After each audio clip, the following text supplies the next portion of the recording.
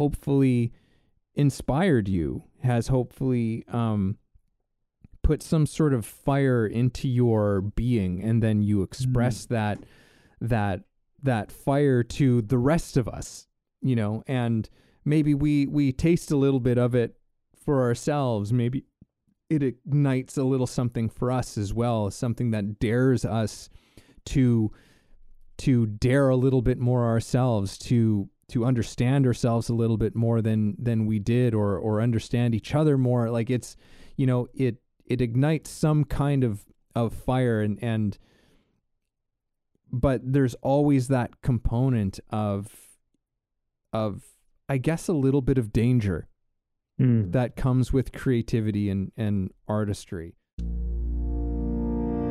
This is Way of the Artist with Brandon Colby Cook and Evan Schulte. Identifying your blocks and demystifying your struggles so that you can claim your own path and make your life a work of art.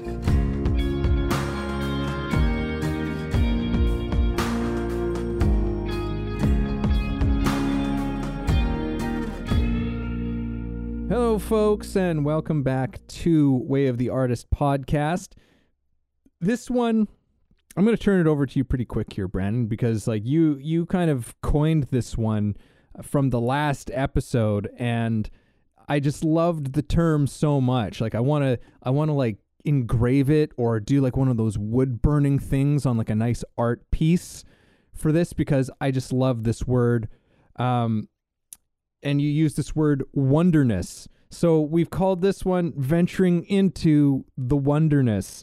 And without really any idea of, you know, at least not on my end, of what this conversation is going to be, and sort of just having one of those conversations, one of those episodes where the title is kind of like what we're going to actually do, in the conversation, which is like, we're going to venture into the wonderness. We're going to go in and, you know, and we're going to discover and find things. And, you know, that's always kind of what we're doing to a certain extent. But this one, we've titled it. Let me see if I can speak today.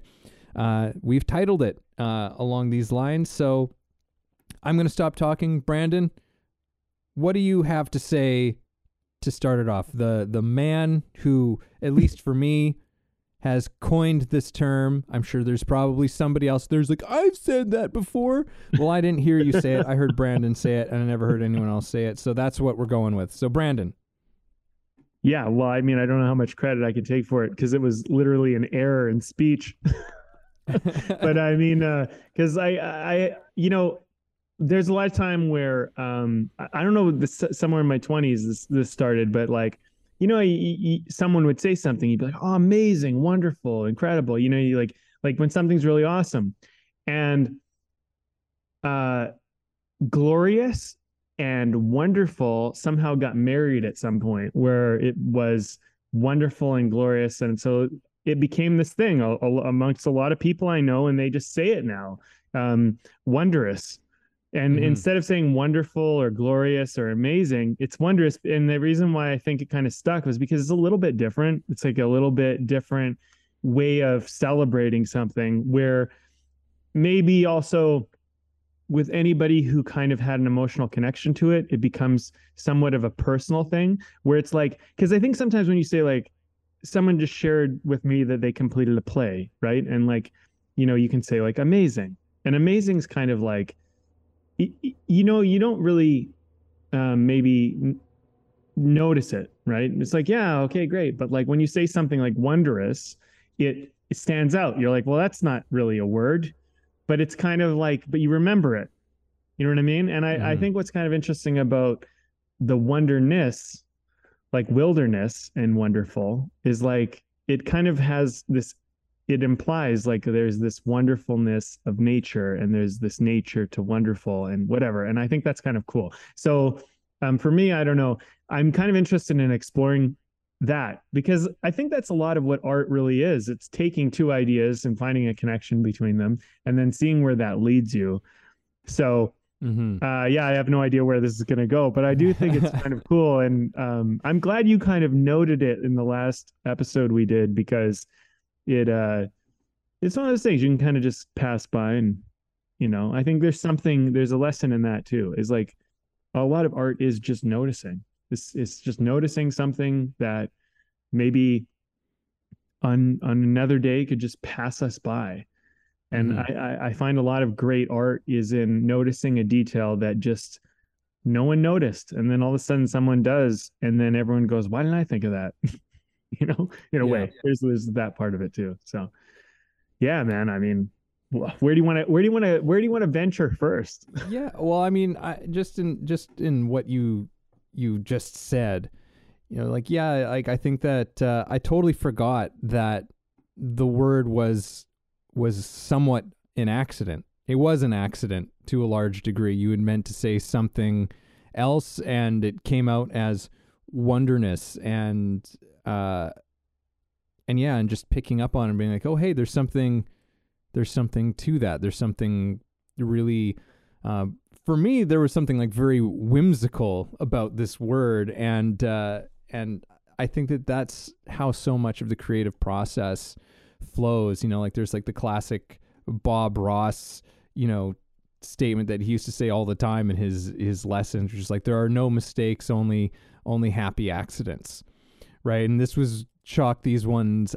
up to one of those happy accidents, right? Which is like, oh, there's this fantastic word that just evokes, at least for me, all kinds of different feelings and yeah, like wonder and adventure and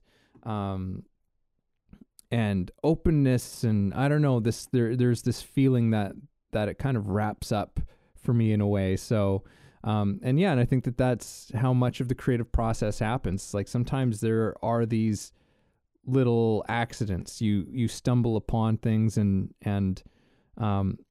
they end up becoming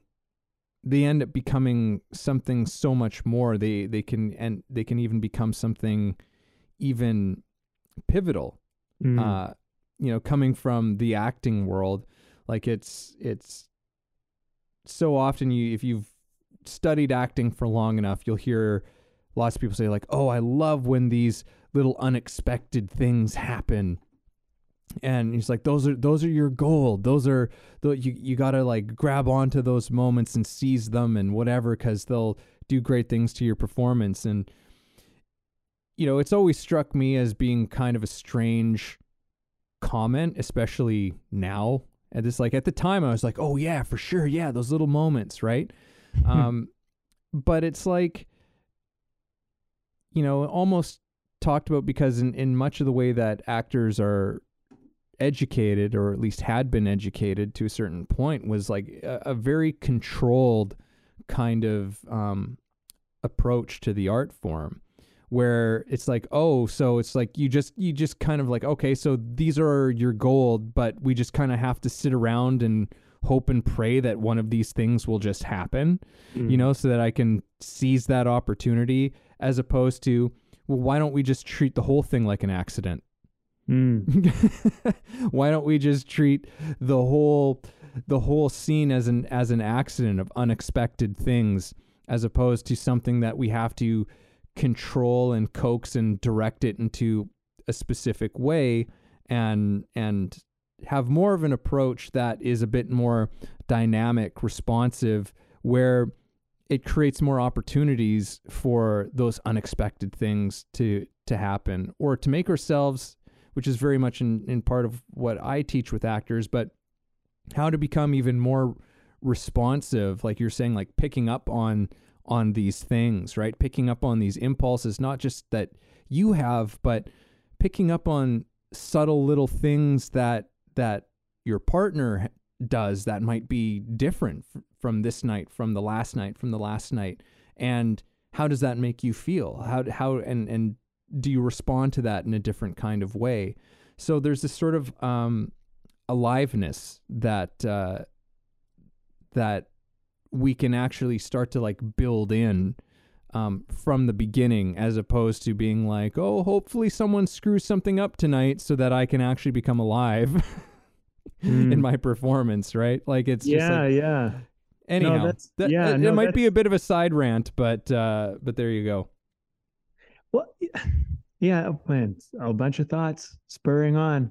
Okay, well let me say a couple things. One is um so I've been getting right back into writing and storytelling again and personally, and that's been a lot of fun. But I've also taken on more clients and storytellers and stuff, and and it's interesting because like I've evolved as a kind of coach and a mentor and teacher of these things because I've evolved as a writer. I mean, it just kind of they go hand in hand. But it's interesting because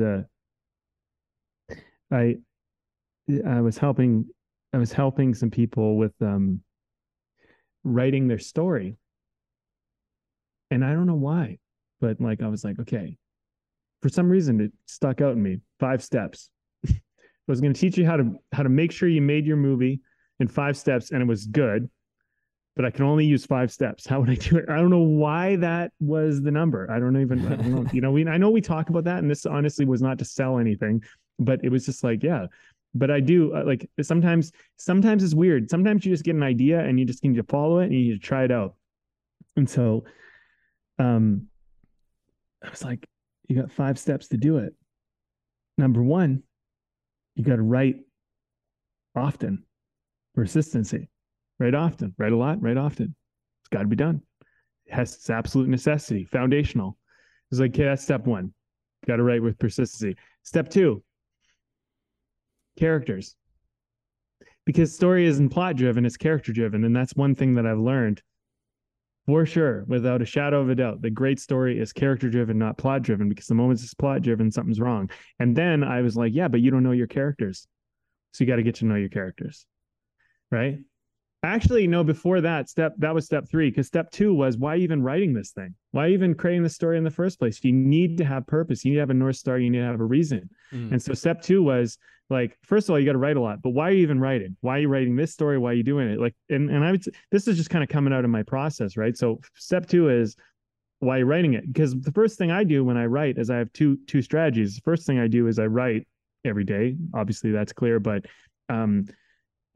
especially when I was starting out, I had to write out my fears and I had to write out my anxieties and my worries and all of that stuff. And I call it the beast. And I said, the more that I looked at the beast, the less scary the beast became, because I started to understand it. And it actually, in my mind, became small. It started out as this very big thing, and then became small. So that was the first part of step 2. And the second part of step 2 was, once I cleared that thing out of the way, I just would write down, like, why I even want to write this story? What is it about that is interesting me? What do I want to investigate? What do I like about it? And then thirdly was characters. And so then characters, this was the big discovery for me. And this is something that I've realized more and more with writing, is that you got to get to know your characters. They don't show up like full people, in the sense that they're like a stranger. When you meet a stranger, they always put their best foot forward. You know what I mean? So do your characters in your mind, So you got to get past that. And I was like, well, how do you get past that? Oh, you got to find out who they really are. You got to find out what their flaws are, their impediments. You got to put them under pressure. You got to find out who the character is. You got to actually figure out what they really want, not what they tell you they want, but they really want. Mm-hmm. Right. And then once you start figuring out a flaw, then, it starts to become clear, oh, they actually want this and they're actually hiding from that. And then you start to know them, and then everything just kind of, and all of a sudden, those characters will start taking you somewhere. And that, to me, like, that's only up to step 3, and there's a couple more steps. And I'm not telling you this because I'm trying to get you to, like, you can find out. No, I don't give a shit. Listen, once you get to step 3, your story is writing itself, because your characters are going to take you somewhere. Like, they're already alive. They're already ready to go. And you haven't even figured out yet what you're doing. And so then it just becomes about, the next couple of things just become about, okay, well, what are we even doing with this? But to me, writing is kind of like this, let's venture into the wonderness, because it's wild, and it's nature, and the path that you think you're going when you start is usually not the path you're taking. You're taking some other diversion, some way around. But step 2 is so important, because you need to know where you're going, wherever you end up in this wilderness. And that's why step 2 is so vital. And step 1 is obviously important, because if you're not writing, you're not doing anything anyway. So you got to write. But step 2 is like, wherever I get lost in this wonderness, if we want to call it that, I still know where I'm trying to go. I still know why I'm trying to do this. Because if you get lost in there and you don't even know why you're doing it anymore, I mean, you can get lost in the wonderness, right? We're talking about venture into the wonderness, but you got to venture into it with some type of curiosity, interest, purpose, point. Maybe it's not to get somewhere, but maybe it's for an experience, and that's fine. I don't think it's always about a destination. But it's funny, as we're talking about this, I'm like, yeah, that's kind of it's such a nice little saying, because it's kind of how you need to do it, you know? And I know with Meisner, it's a little bit like that too. It is adventure into the wilderness, because you start and you say, you know, you acknowledge something, and then all of a sudden it goes somewhere, and you had no idea it was going to go that way when you're doing it right. And doing it right is simply trust. You know, it's simply let go and trust. And I would argue that writing is in many ways the same. There may be with writing a certain amount of markers. Like, I know I'm going, or I'm going to end up in this destination eventually, or something like this, but you know, on the way there, how that looks and what that's like is not always as obvious as it may seem on the onset. Yeah. So I don't know that this is an interesting conversation, because it's to me, this is a lot about process, you know, it's about trust and process, because process is, it's such a discovery, you know, it's such an unraveling, because if someone comes along and tells you this is the process to do this, it is really like only a fraction of what the process really is, because your personal element and your personal exploration of your own way is so integral to your artistic expression. I know that sounds kind of like wordy and maybe even somewhat esoteric in description, but really, like, people can kind of point you in the right direction and kind of say, like, you know, maybe if you direct yourself this way, it will be good for you, and you can see some truth in that, so you do it. But once you get out there, that direction, like, the reason why I say that is they point you in the right direction, but the problem is that once you get out there, you're still headed there, but it's not a straight line anymore. It's this wiggly, squiggly kind of way there, and that's your process. And I don't know what that looks like for you, and neither do they, or does anybody, even you. And that's the wonderness. It's like, wow, I know I'm going here, but how am I going to get there? How cool. Yeah. Yeah. Yeah. To me, it's like, again, this word, it's like, you know, it's like entering into like this forest of just things you've never seen, experienced before. Right. And in many ways, that is the creative process. That is the artistic process. That's where you're trying to push yourself. And yeah, like, I don't think you necessarily need some sort of reason why you're there. You just need something to get you in there. It's like it's for me, that's, you know, through all of these conversations, to a large degree, that's one thing that, you know, because like you said, like the creative process is one where it's like you can't just pin it down into things, but there are some tendencies, and there are some things that continue to come up. And one of the things that has really become apparent for me in our discussions and discussions with other people has been that it's really like all you're trying to do is like, you need to have enough that gets you there, like that gets you into that wilderness, that gets you into that space. And then once you're in there, it's kind of like you've just got to be paying attention and respond, like, because you're entering into this place of unknown things, and you know, maybe with the hopes of discovering something, or just there with an openness to see, to discover, to find out. And maybe you find out something, maybe you don't, but that sort of willingness, I think, is an essential part of creativity and artistry. And I think that it's really just about like what gets you into that space, because what happens in that wonderness, what happens in that wilderness, right, is like that's why you want to go there, is because there are it's for that unexpected thing. It's for that thing that you haven't found, haven't seen. That's that experience. And it's kind of like, there's the artist goes on that sort of journey, and it's like the whole thing of you go out and you discover something, then you come back with that thing that you found, with that you've seen, that has hopefully inspired you, has hopefully put some sort of fire into your being, and then you express that fire to the rest of us, and maybe we taste a little bit of it for ourselves. Maybe it ignites a little something for us as well, something that dares us to dare a little bit more ourselves, to understand ourselves a little bit more than we did, or understand each other more. Like it's, it ignites some kind of fire, and but there's always that component of I guess a little bit of danger that comes with creativity and artistry. Although I think that when it comes to the arts, it's kind of like the safest way in which you can go into that danger, and really that might even be too strong of a word for it, right? It's just because we don't even know, and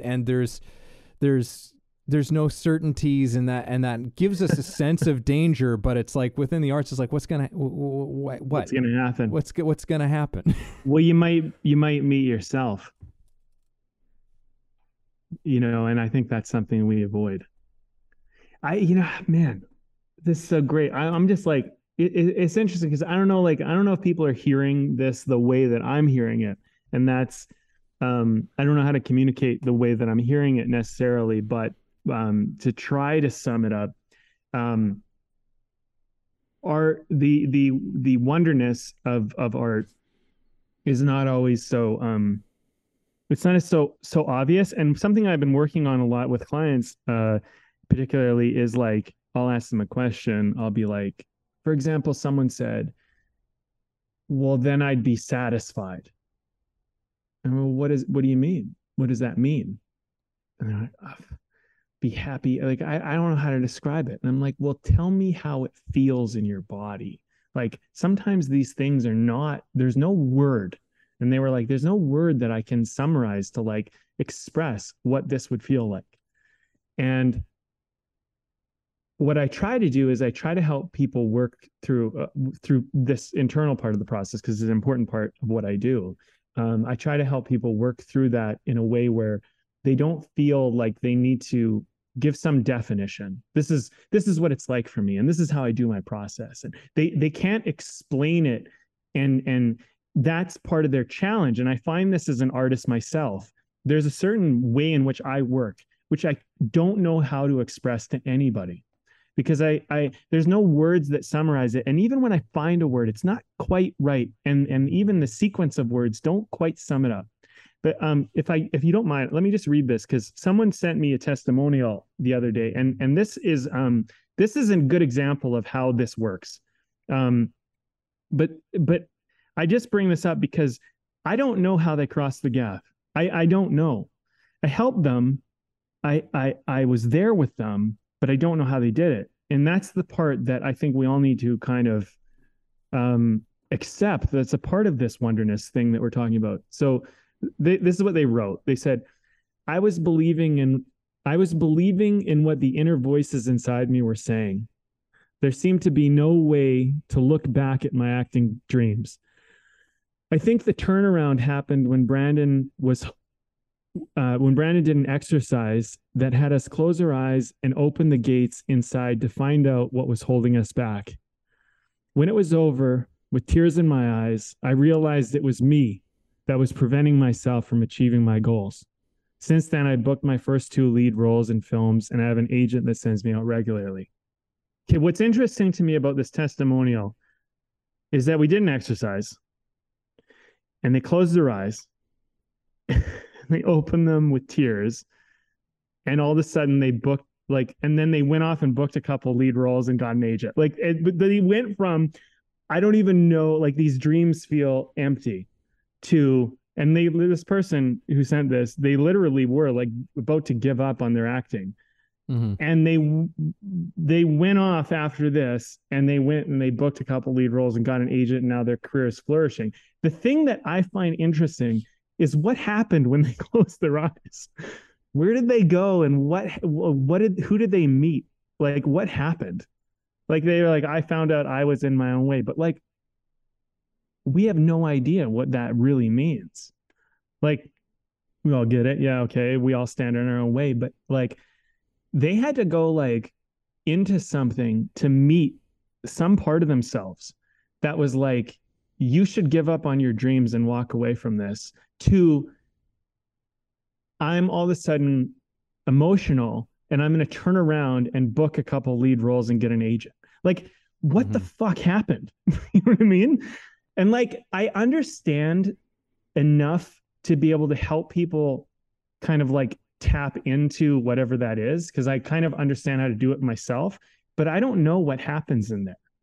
And I think this is kind of I mean, even for you, I know, because I've done your class, but even for you, I mean, you know, just to recall the time that I did your workshop, you don't know what happened in me when you did that exercise, where all of a sudden I had this kind of profound emotional shift, which I did.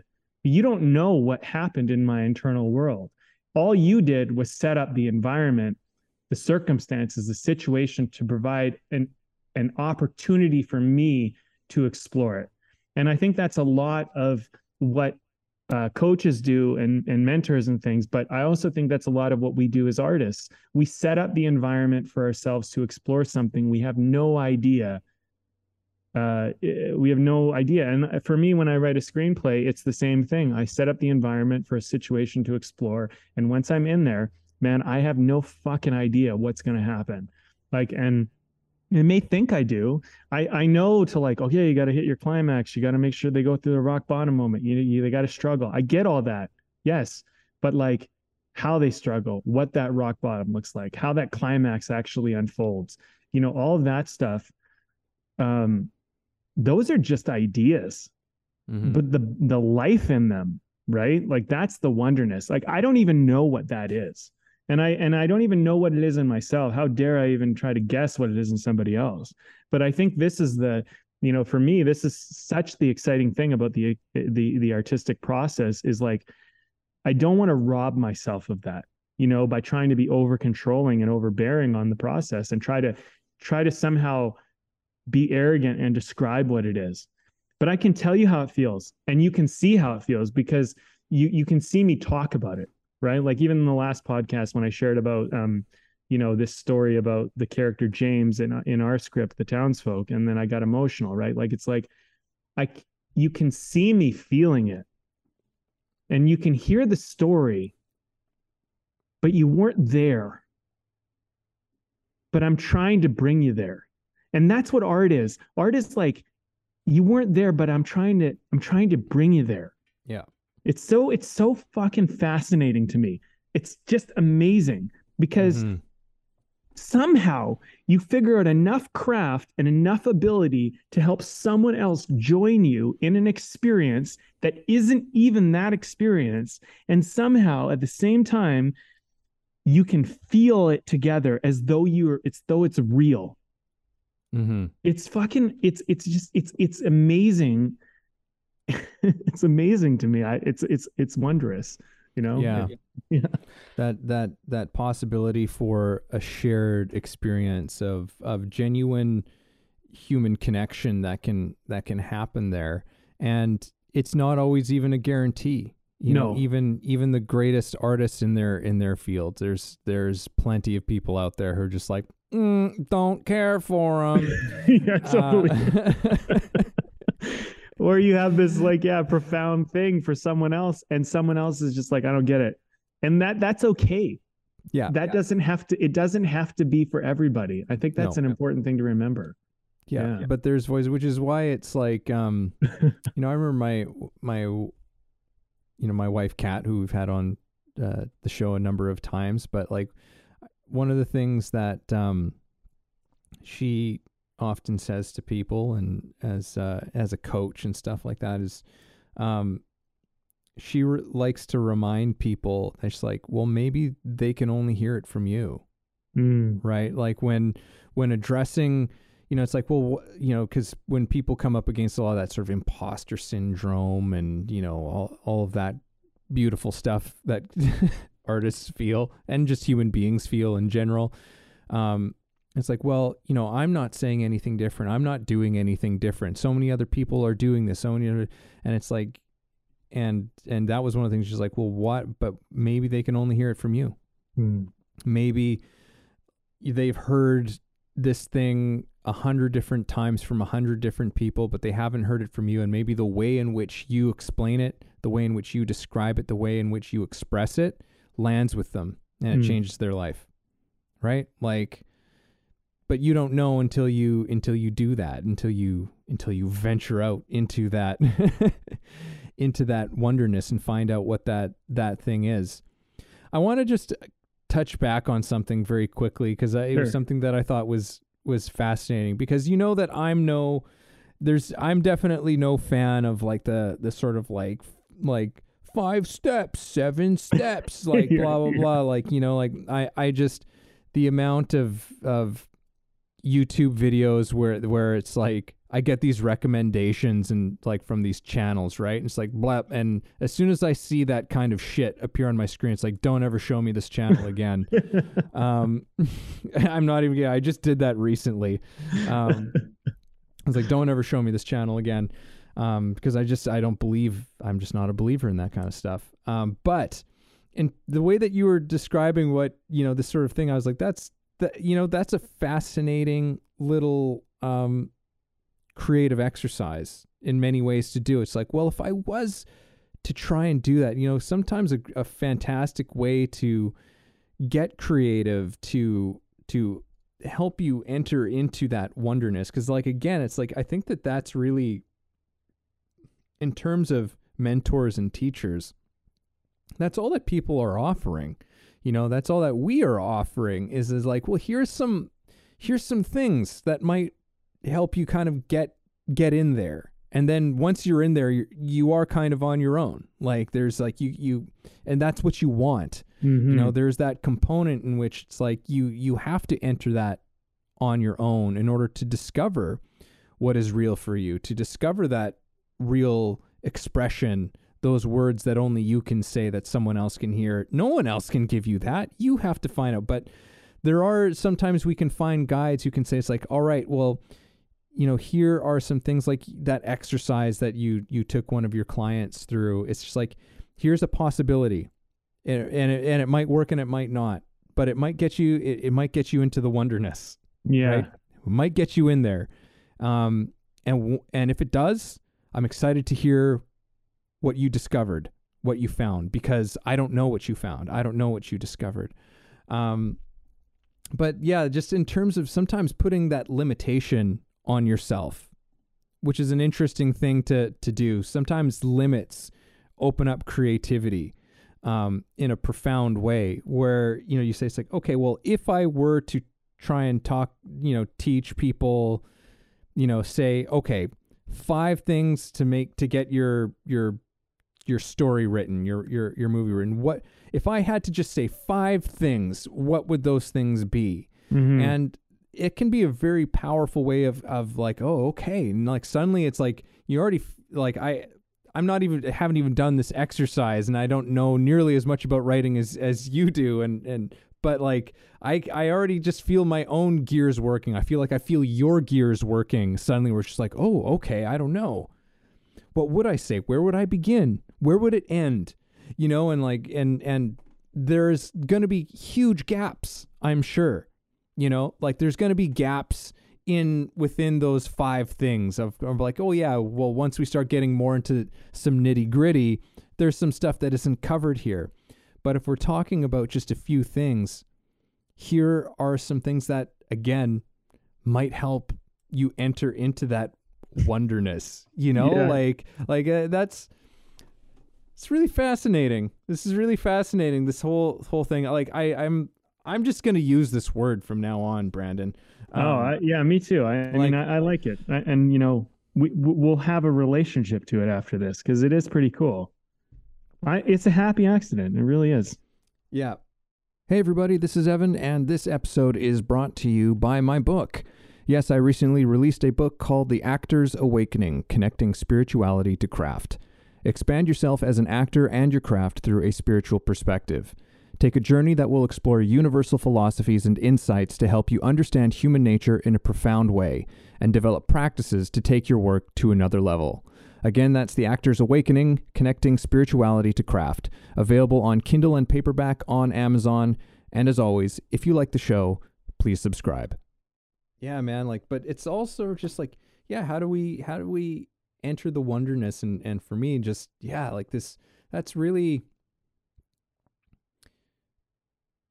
this has been clarifying for me in terms of how I teach as well. I've got quotes that I have, I've got all these printed laminated quotes and things that I put up in my classroom. And one of them that I have that's put up is a quote from Galileo, which is, "We cannot teach people anything. We can only help them to discover it within themselves." I like to have that up there because it's I think that's important. For me, that's an important message for anyone who comes to me as a student, which is just I want you to understand how this works for me. Yeah. It's this is about you finding something, right? And just this whole thing of really everything that I'm taking people through, and anything that I think, without sounding like I'm high on myself here or something like that, or but I think what any really good mentor does is just helps you find the door through, because it's and anyone who I think tries to take too much credit for what you find on the other side of that door, for what you've returned with from the wonderness, is just that gets really sketchy really quickly for me. Because it's look, not that you didn't help, not that you didn't help, not that I didn't help, but it's there's this whole thing that this huge massive thing that you had nothing to do with. It's you're just really helping people to discover it within themselves, right? It's it was already, in some ways, it's already there.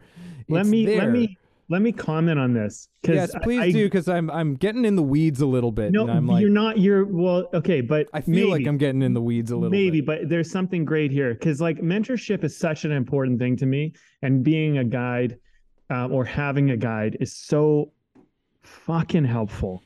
But you were talking about the credit kind of element of it, and when you are the let's just use these words, protege, mentor type of words for the time being, just to keep it simple. But when you're the protege, you want to give credit to your mentor and guide.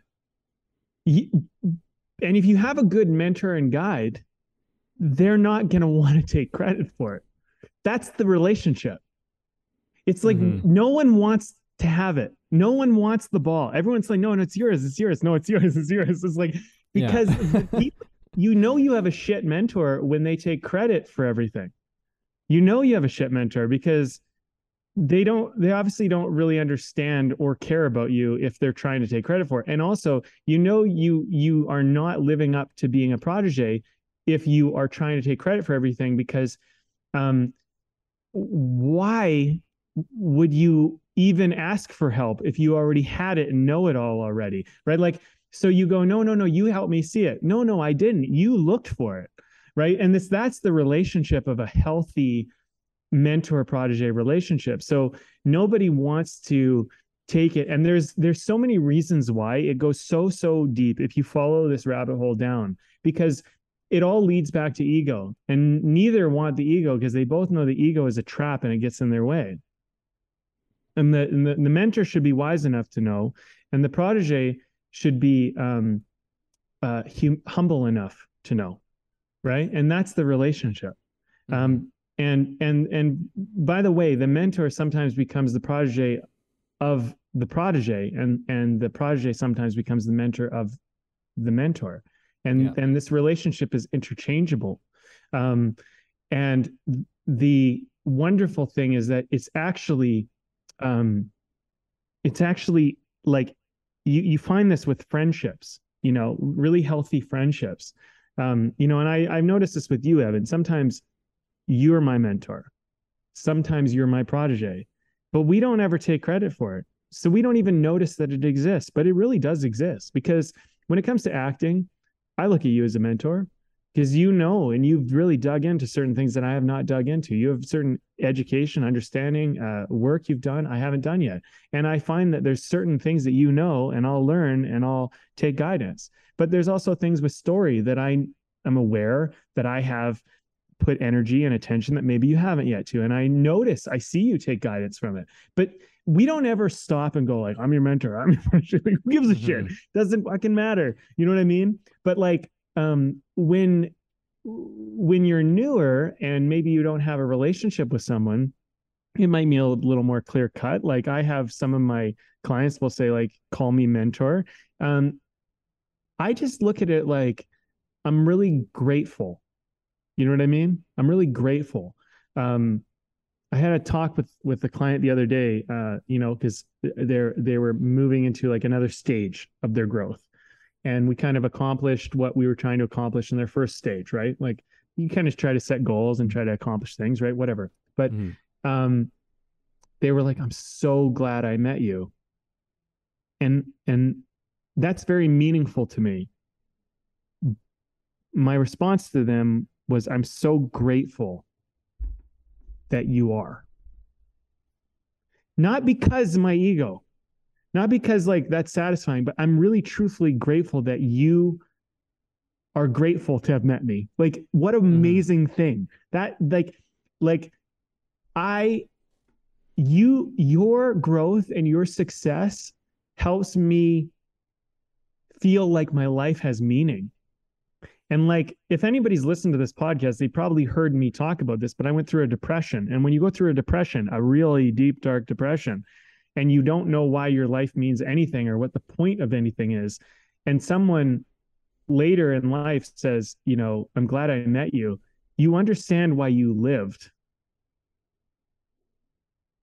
And I think that's the thing about protege and mentor relationships, is that you begin to see that it's not about like, hey, I'm great. It's about, I'm here for a reason.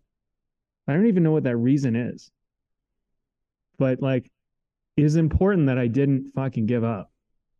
And so like, I know I'm turning this into a little bit of an emotional thing, but like, look, man, like you on the other end listening to this, like whatever, you're going through a hard time, man. Lady, whatever. Look, don't give up. There's some reason why you're here. I'm telling you, like there's so much more to you. And like, I read that testimonial from that other client that said to me, they were going to give up on their acting dreams. They're going to give up, and they were really going to give up. I'm not fucking kidding about that. This is not play. Like they were fucking devastated, broken. And now they got 2 lead roles and an agent, and they're fucking flying in their career, and they're like over the moon. The success doesn't matter. That's not really the point. The point is that they went inside and they fucking found a reason not to give up. And this is not the end of their journey. This is the beginning of their journey. And their personal success might be great, but like, who are they as a person?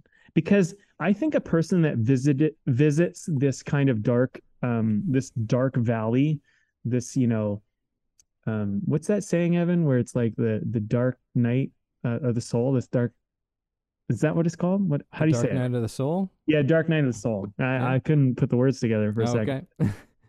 But I think those dark nights, yeah, close. So the dark night of the soul, I think, is such an important part of venturing into the wilderness, that you don't look at it like it's just going to be this lovely experience of wonderful, awesome, everything's happy, everything's fun.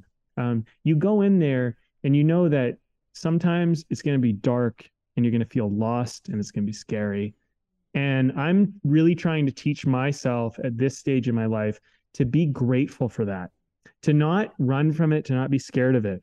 We talked a bit about this before the podcast started, but that has been my big lesson as an artist, is that my hard times, those times where I wanted to give up, those times where my life seemed meaningless, those times where it was fucking just so brutal, are actually one of my greatest assets and one of the best gifts I could have ever asked for.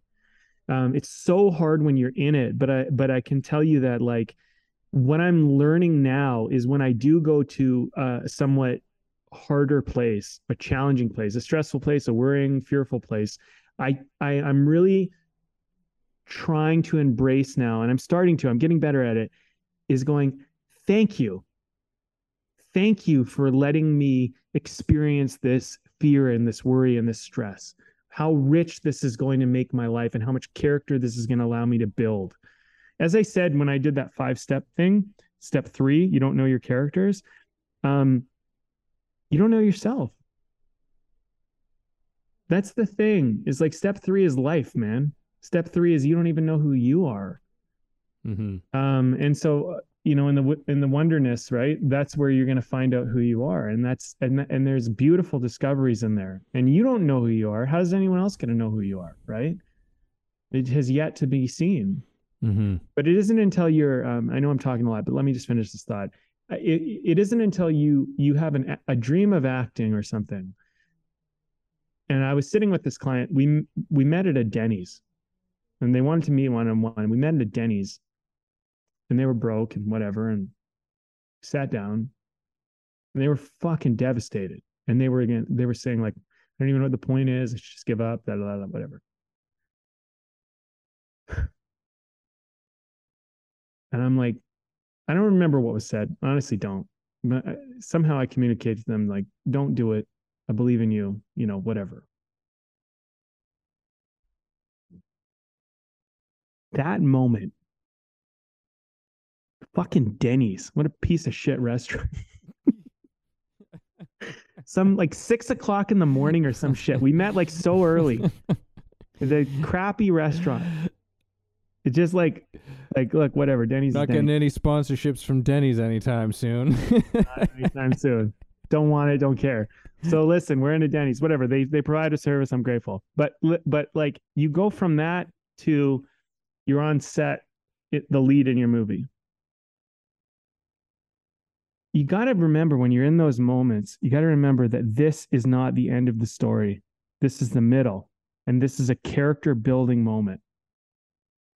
And the wonderness doesn't pull punches. It doesn't care whether you feel good about it or you like it. And I can tell you that for writing, and I can tell you that for acting. And I could probably even tell you that for every art medium I've ever done, because film is like that too, because your fucking location falls through and you're like, what the fuck are we going to do? You know what I mean? And you gotta just rise up, you know, and that rising up is your character. You know, that's you meeting yourself. That's step 3 of the journey. And like, I don't know why. It's like, sometimes it's weird, you know, like, because I know we talk a lot about that, like these steps, they're usually bullshit, because somebody's just trying to market their blog or something. But like, maybe there is more than 5 steps. But if you just had 5 steps, here's the 5 I would take. You know what I mean? Mm-hmm. And step 3 is you got to find out who's even taking the journey, right? And that goes not just for writing a screenplay and your characters, that goes for you. You don't even know who you are, and you're not even going to start to figure out who you are until step 3. You know what I mean? Yeah. If you want to look at it that way. Yeah, you know, the old, you know thyself, you know, challenge to discover who you are, the fact that we are such mysteries even unto ourselves. I was just talking about this to my class last week, where I was just saying, like, you know, so many actors and it's just kind of how we're conditioned in particularly in the Western world, but a lot of actors trained in a way where it's like, you know, with character kind of stuff, it's just like, well, you break them down, right? You break them down into, and it's like, okay, well, it's like, which is maybe not the best language. It's not my favorite language for saying, like, what do you mean? Like try to understand this human being, try to have compassion and maybe feel a little bit of what it might be like to be this person, to what it might like to be them.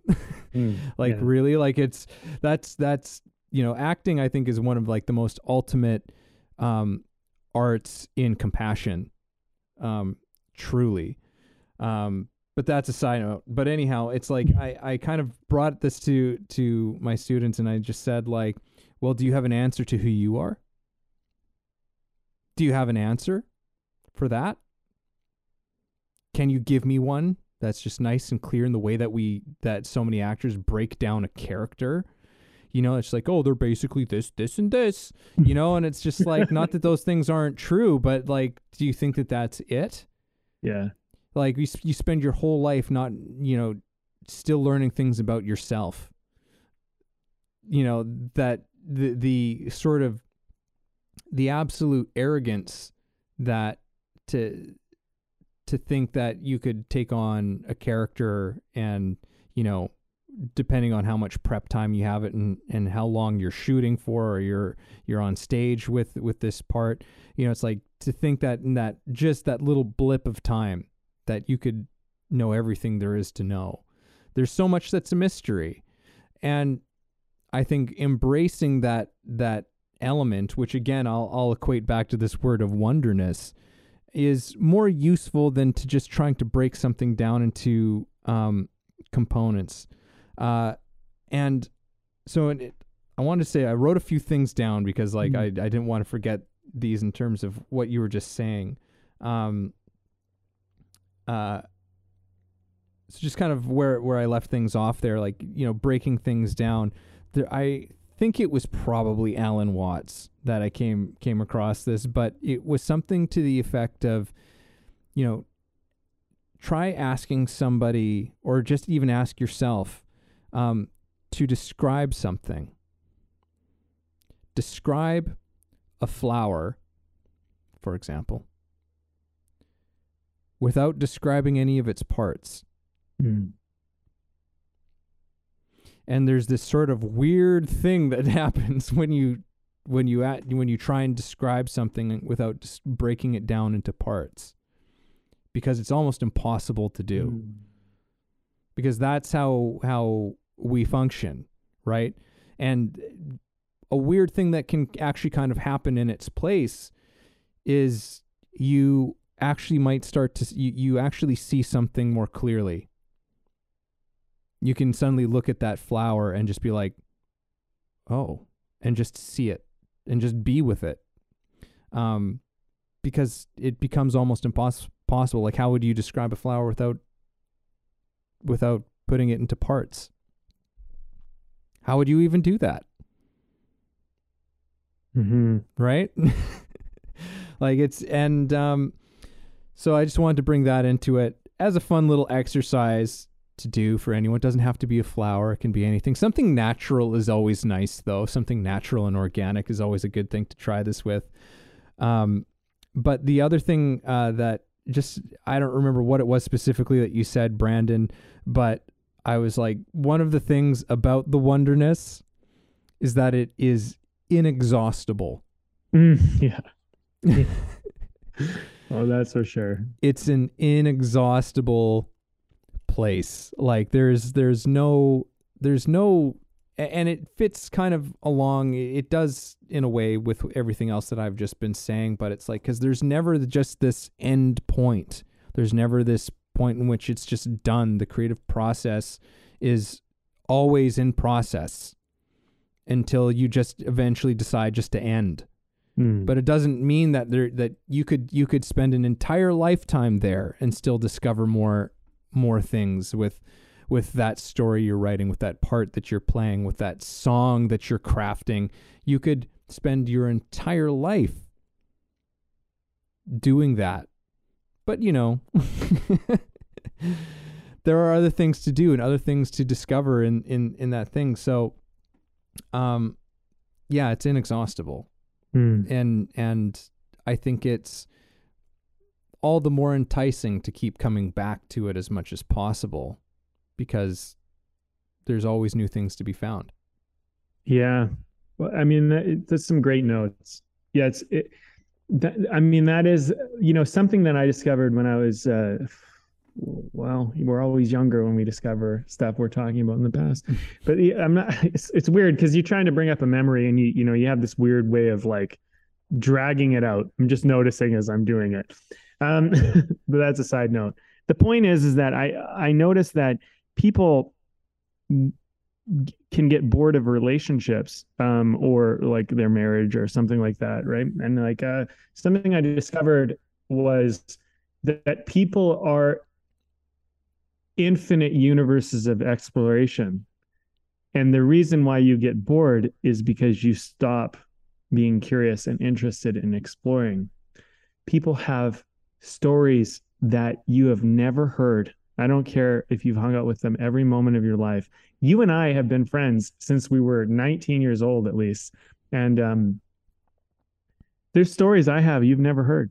And every once in a while, I'll share one. You're like, I never heard that story. And that's the fucking thing, man. It's like people, if you're especially if you're living your life and you're not just, kind of getting caught into a routine of doing things you don't really want to do, life will take you into wonderful, amazing, wild, challenging places, and then those will bring stories and richness to your life. And even when you're not really engaged in your own life, you may still find that there's some pretty interesting stories that can come out of it. But my question really, because storytelling is my medium, my main passion, is can you see the story? That's one of the first things that I really would want to know, because there is a story even to the most routined person, even to the person who does the same thing every day. There's still a story there. There's still something. And meaning, I think, for people is so important, but sometimes so hard to grasp at periods in our life. But when you tie meaning together, when you find connection, profound things really do begin to happen. When I was in high school, I was not a good student for a while, and I would get basic grades and just barely pass some things. But things changed for me when I began to see the connection between what I was learning that was somewhat unrelated to what I thought I wanted to do. So, for example, when I saw the connection of psychology to filmmaking, psychology became of great interest to me. And when I saw how studying history could be valuable, it became of great interest to me. And so as you're venturing through whatever you're doing in life, if there's some passion, some interest, some curiosity, like I do believe it starts as sometimes you're just interested in it. Then you're kind of like curious and you want to know more and you dig in, and then you get kind of invested and you want to, you really want to dig in. Then maybe you get passionate and then you get like purposeful about it. When you get to the point of purpose, which it might take some working towards, if you haven't got a purpose yet, you don't feel connected to that yet. But when you find a really like a purpose you can be passionate about, something that really just kind of makes sense to you and lands, and it finds a place in your heart, then the whole world opens up to you in a really fascinating way. It all becomes wondrous. It all becomes the wonderness, because now everything serves your main love, right? Whatever that is for you. For me, initially, everything was about sports. When I was a teenager, it was all about sports, and just like, specifically like hockey and soccer. And those were my main things. And if I saw a shitty commercial come on where they were playing soccer, I would be glued to the television wanting to see it. I don't know. Like, that's like, passion is weird. It makes you like, you focus on things in a weird, kind of strange, almost obsessed way well, at least for me. I shouldn't speak for everybody, but for me, I can almost get obsessive about it, and I want to take it in at every turn. But when it ventured into, I could begin to see that soccer had parallels to relationships, which doesn't seem like it actually goes together, right? You go like, well, how does a romantic relationship have anything to do with soccer? But when you start drawing those parallels, you begin to see things that other people can't. And it gives you special options. It gives you special things you can do that others can't do because they can't see it. They don't understand it. And I went from being, just for example, I'm on soccer, for example, I went from riding the bench to getting cut from my team to being the captain of the team. Now that's a big fucking change. That's a character arc. That's fucking interesting. There's a movie there. There's a story there. There's a TV series there. But how? How did that happen? Well, maybe the guy who rides the bench understands what it's like to ride the bench, and then maybe that's good for being a captain. And also maybe the guy that knows how to love and have a best friend is a good captain. You know what I mean? When you start to see how that works together, you begin to see what a champion really is. And I thought it was just about foot skill. I thought it was just about being able to take a shot, make a pass. No, it's not. It's about the relationship to the other teammates on the field. You know what I'm saying? Like, So you're an actor and all you care about is acting, maybe. But maybe your relationship to your set mates, to the director, to the producers, the people who are making the thing, to understanding story and understanding how story works and how camera works and how certain shots and different lenses do different things is valuable for you, because now you can really fucking lead a show. And yes, it's not all about your ego and your acting and your skill and your ability to be the part. It's about a super comprehensive collective collaboration, right? And so I think that there's something interesting about this too, because the wonderness is kind of like when you get expansive, the direct path might be like, if you want to be like a movie star, actor, or whatever, you're like, I got to be the best actor I can possibly be. That's your initial way of looking at it. But the wonderness shows you that it's not just about your acting skill and talent and ability to be emotional. It might be about other things too. And when you begin to see that, you begin to see that, oh shit, I didn't even see these colors in the spectrum. I was so focused on blue, picking a color at random. I was so focused on that I thought it was the only color that existed. And now that I have the palette of orange and green and other things in my repertoire and purple and whatever, now I have something. And people go, well, how do you do that? It's like, well, how do you even explain that? You know what I mean? Well, I can tell you how I did it. It all started when I was 11 years old, riding the bench, playing soccer. You're like, wait, are we still talking about screenwriting or acting, or what the fuck are we talking about? Because you know what I mean? When you see the connectedness, it's not you're never lost in the forest of the wonderness. It's all, as you said this to me at one point, Evan, it was so helpful. You said it's all grist for the mill, including the mill. And that really stuck out for me because I was like, yeah, that really landed with me, because I'm like, yeah, man, like you're getting too fucking focused on one thing, like this is not all there is. And by the way, depression is being focused on one thing and missing the whole rest of the picture, because but I like when you're stuck on that, I get it. I know what it's like, but yeah, that's interesting. It is a kind of tunnel vision, isn't it? Yeah. I never considered that.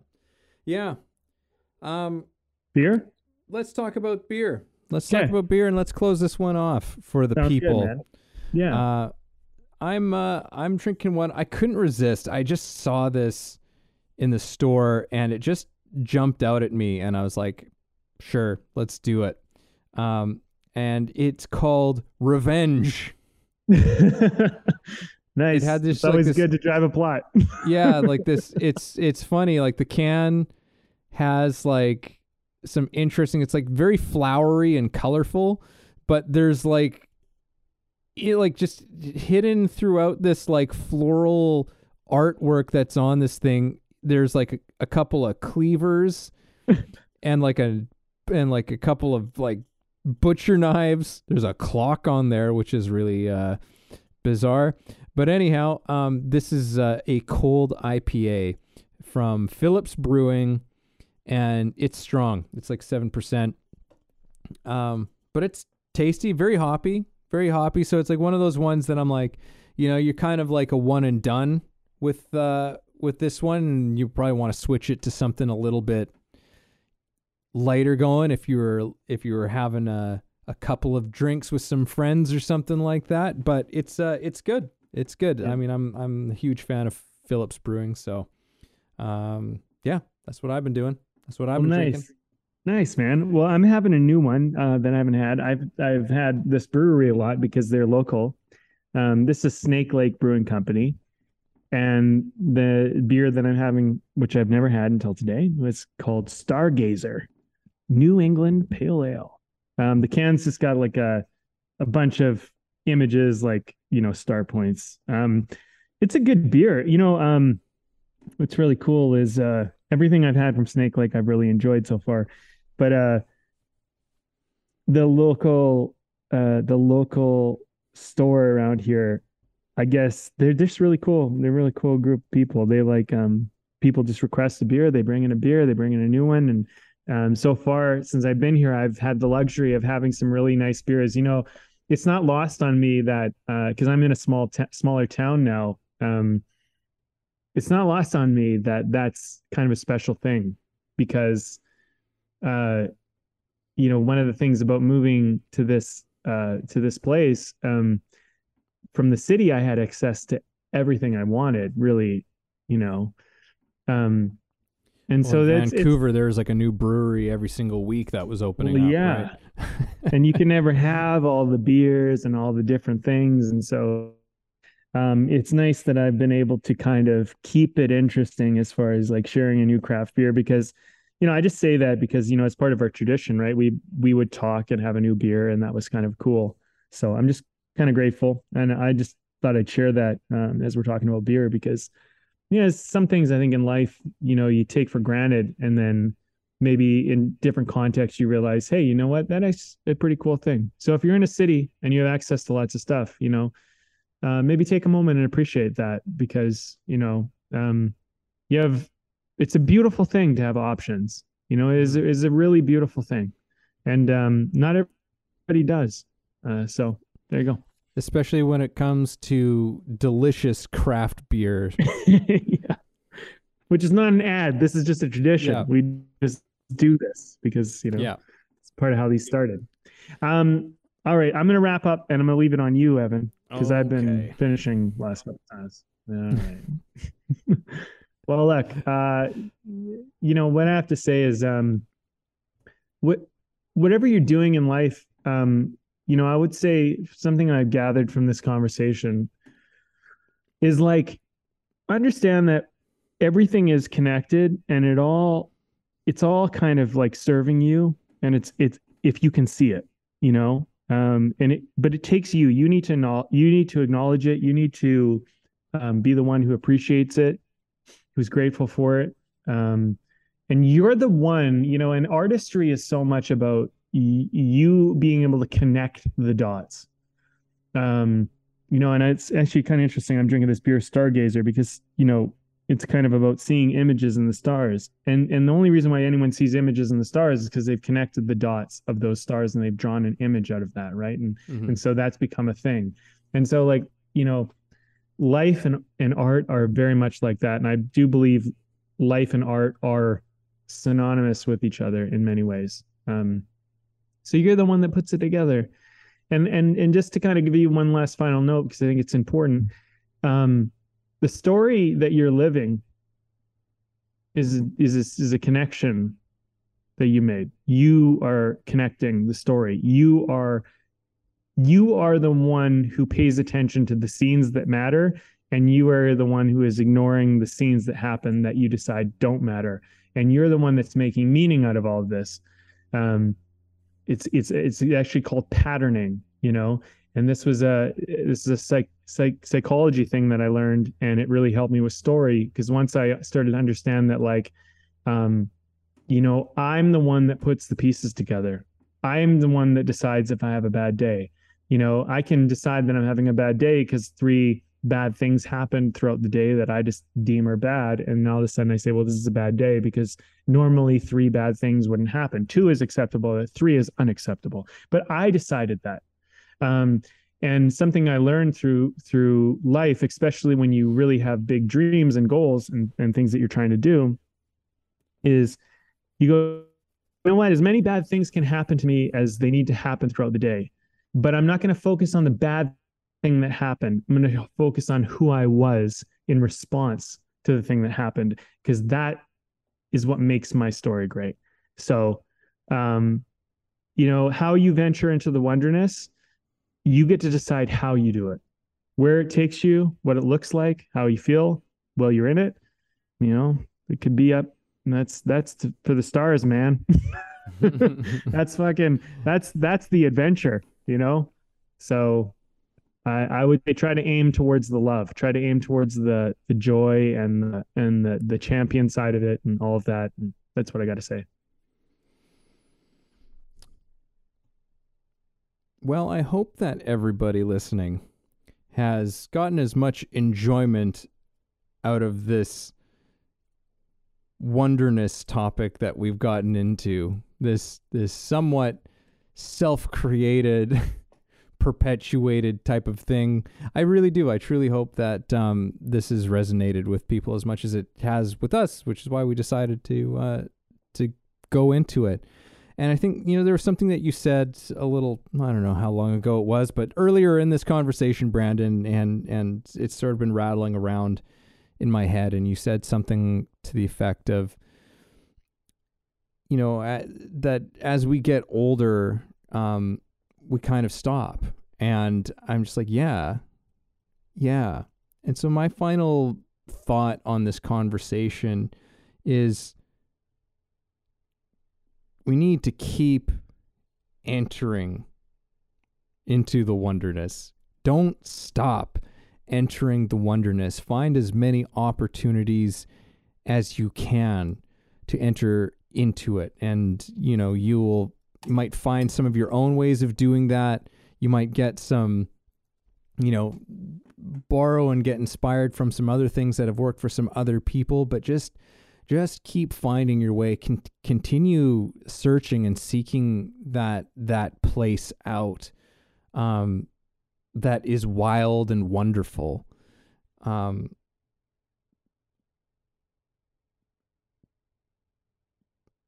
terms of a life, I can't imagine not going into that place. And I'm gonna go away just like I'm writing that up somewhere where I can see it every single day. Just enter the wonderness every single day.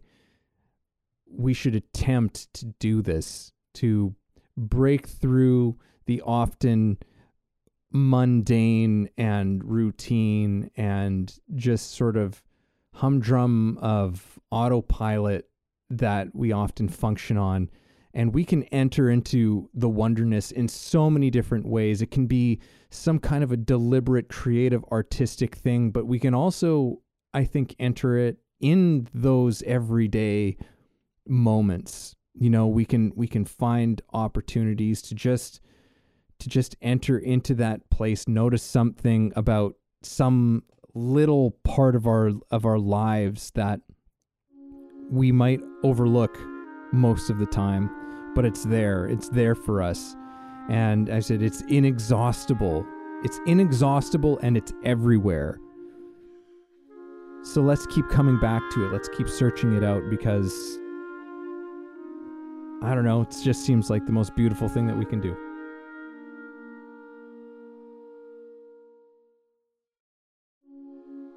Thank you for listening in on our conversation today. We hope you found something helpful that you can carry forward with you. Head over to our website, wayoftheartist.com, for more free exclusive material and learn about the show. If you haven't already, please support us by subscribing to the show, sharing it with people you know, and keeping compassionate, creative conversation going.